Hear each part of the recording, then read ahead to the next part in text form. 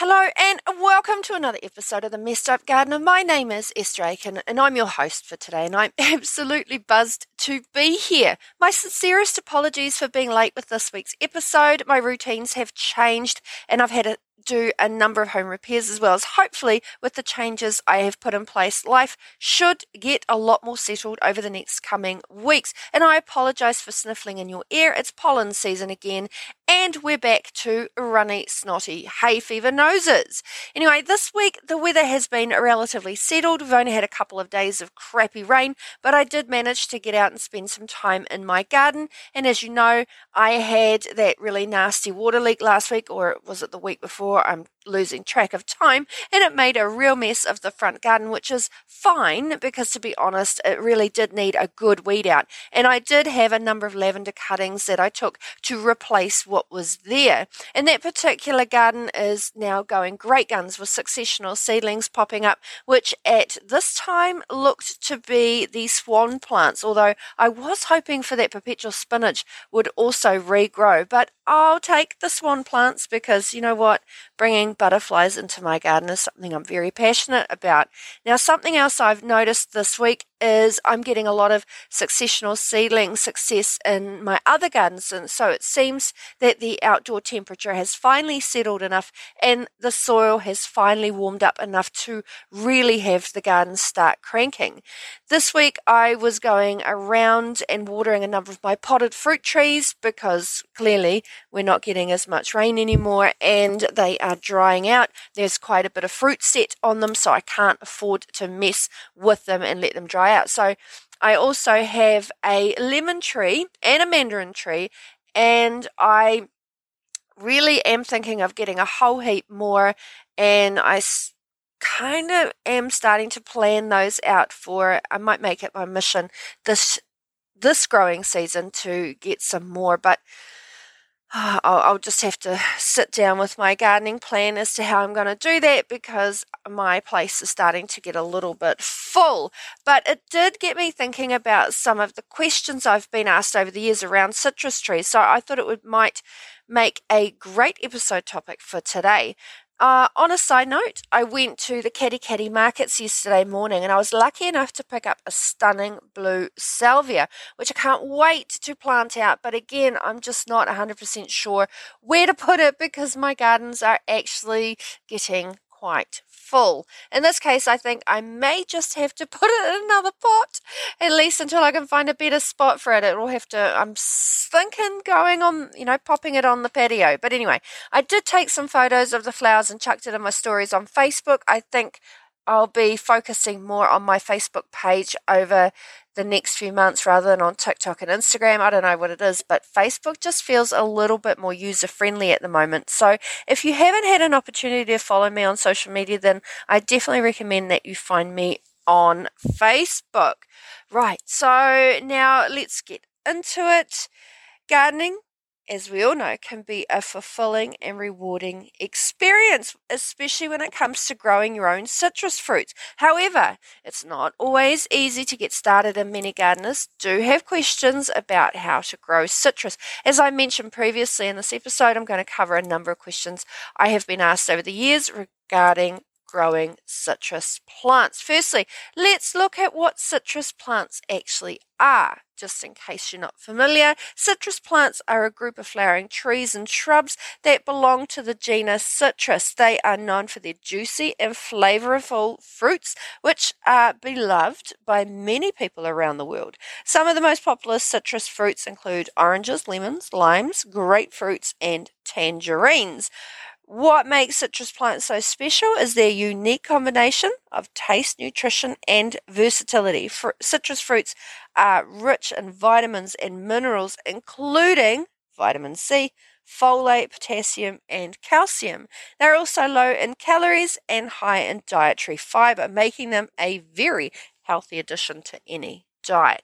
Moreover, citrus fruits are used in a variety of culinary applications, from sweet desserts to savoury dishes. They can be eaten raw, juiced, or cooked, and their zest can be added to add flavour to basically everything from baked goods to cocktails. In addition to their culinary uses, citrus fruits have also been used for medicinal purposes for thousands of years. They have been shown to have an antioxidant and anti-inflammatory properties and may help lower the risk of certain diseases such as heart disease and stroke. Traditionally in New Zealand, there is one citrus tree that is found in almost every single garden or patio, probably slightly overstated, but anyway, and that is the lemon tree. So growing a lemon tree can be a rewarding experience for any gardener. Lemon trees are relatively easy to grow, and they can add both beauty and practicality to your garden or indoor space. But growing a lemon tree is not as easy as we think. So here are some tips to help you grow your lemon tree successfully. This can also be applied to any citrus you're growing, not just a lemon, but for the purposes of this episode, I'm going to stick to a lemon. First, it is important to choose the right location for your lemon tree. Lemon trees require full sunlight to grow properly, so choose a location that receives at least 6 to 8 hours of direct sunlight each day. They also need well-draining soil with a pH of 5.5 to about 7.5.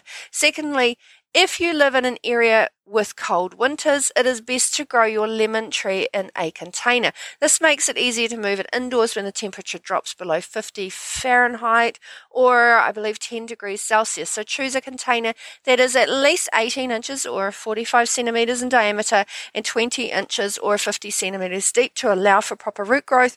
And of course, use a high quality potting mix that is well drained and contains perlite or vermiculite, which can help to improve soil aeration and drainage. Now, I've made this mistake before where I put my citrus tree in a pot that was way too small and then wondered why it didn't really do anything. So spend a little bit of money and time choosing the right container for your citrus trees and you will be heavily rewarded for it. Thirdly, water your lemon tree regularly. Okay, but don't overwater it. Allow the soil to dry out slightly between watering and make sure the container has drainage holes to prevent water from accumulating at the bottom. They really don't like wet feet and the roots can tend to rot a little bit. A trick to avoid that is putting some stones at the bottom of your citrus pot as well if you're planting it. That not only helps with drainage, but it also helps to stabilize and anchor the pot weight-wise to the ground because citruses can get quite big, and if you have a narrow pot and your citrus gets quite big, then if you get a heavy wind, it can fall over. So just putting some weight in the bottom can make all the difference. Okay, now fertilize your lemon tree roughly every 4 to 6 weeks during the growing season with a citrus-specific fertilizer. I'll go into a little bit more depth on fertilizers a bit further in the episode. And finally, prune your lemon tree regularly to promote healthy growth and fruit production. Remove any dead or damaged branches and trim back any branches that are growing too close to the trunk. Again, it's really important to make sure that your tools are sharp and they are clean because the last thing you want to do is spread disease or make rough cuts that can introduce rots into your precious citrus plants. Now, a common question I do get asked is, what is the best time of year to plant citrus trees? Well, citrus trees are typically best planted in the early spring after the threat of frost has passed. This allows the trees to establish themselves before the heat of the summer sets in. But to be truthful, it doesn't really matter when you plant your citrus plants as long as you make sure that it gets enough water, sunlight, and nutrients without getting completely frosted or dehydrated. Or just to be cheeky, don't forget that you even planted it and then find that at the end of summer it's completely shriveled up. Have I done that before?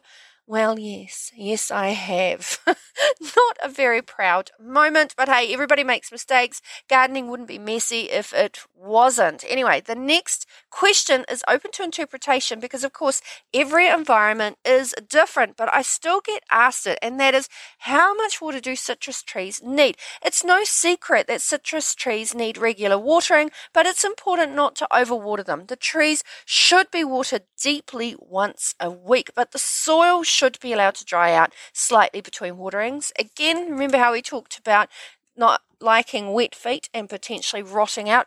So again, it depends on the environment that it's growing in, such as if it is in a pot, then it will need watering a lot more often than if it's in a garden. And if the pot happens to be terracotta, then it definitely needs water almost every single day during the summer, because terracotta pots are really well known to completely suck the moisture out of the potting mix and drying everything out. Okay, so now we know that citruses are acid-loving plants. So putting it in a general garden soil isn't necessarily a good fit for a citrus tree. This leads me on to the next question, which is, what kind of soil do citrus trees need? Now, citrus trees prefer well-draining soil that is rich in organic matter, and the soil should be slightly acidic with a pH between 6 and 7. You can, like I mentioned before, I said 5.5, but 6.7, 6 to 7 is, pretty much the go-to. Anyway, you can get some incredible potting mixes which are already formulated to suit acid-loving plants. And if you have got a garden, it's mostly got alkaline-loving plants in it, you can have citrus trees in there. It just might pay to actually pot it up and place it in the garden separately. That certainly works for my blueberries, which are also a little bit of acid-loving plants. And I have mostly vegetable garden there that requires a very neutral pH. So I'm catering for all my plant species in the same space. I'm just getting a little bit creative on how I manage it. Now, this leads, again, nicely into my next question, which is how often should citrus trees be fertilized? So citrus trees should be, again, fertilized on average roughly 3 times a year, which of course would be spring, summer, and autumn. Use a fertilizer that is specifically formulated for citrus trees and follow the instructions on the package. There are some great slow-release fertilizers, generally in the form of Osmocote, available that you can buy from your local garden center. Again, just make sure you check that they are container friendly, because not all fertilizers can be used for plants growing in pots. If in doubt, ask your garden centre assistant. Oh, okay, now we're getting into the nitty-gritty, and that is how to protect citrus trees from pests and diseases. Citrus trees are susceptible to a variety of pests and diseases, so it's important to take steps to protect them. Keep the area around the trees clean and free of debris, and prune the trees regularly to promote good air circulation. Use organic pest control methods whenever possible, and consult a professional if you suspect a serious pest or disease problem. Now, over my years, this has to be one of the 2 of the most asked questions around citrus plants, and to paraphrase, basically, my citrus has a black looking mold on it. What do I do? My most common response is, it sounds like your citrus tree may be suffering from a fungal disease known as sooty mold. Sooty mold is a common problem that affects citrus trees, and it can be caused by a variety of factors, including poor air circulation, high humidity, but in most cases it's due to sap-sucking insects such as scale or mealybug. It's the insect's waste matter that the sooty mold thrives on.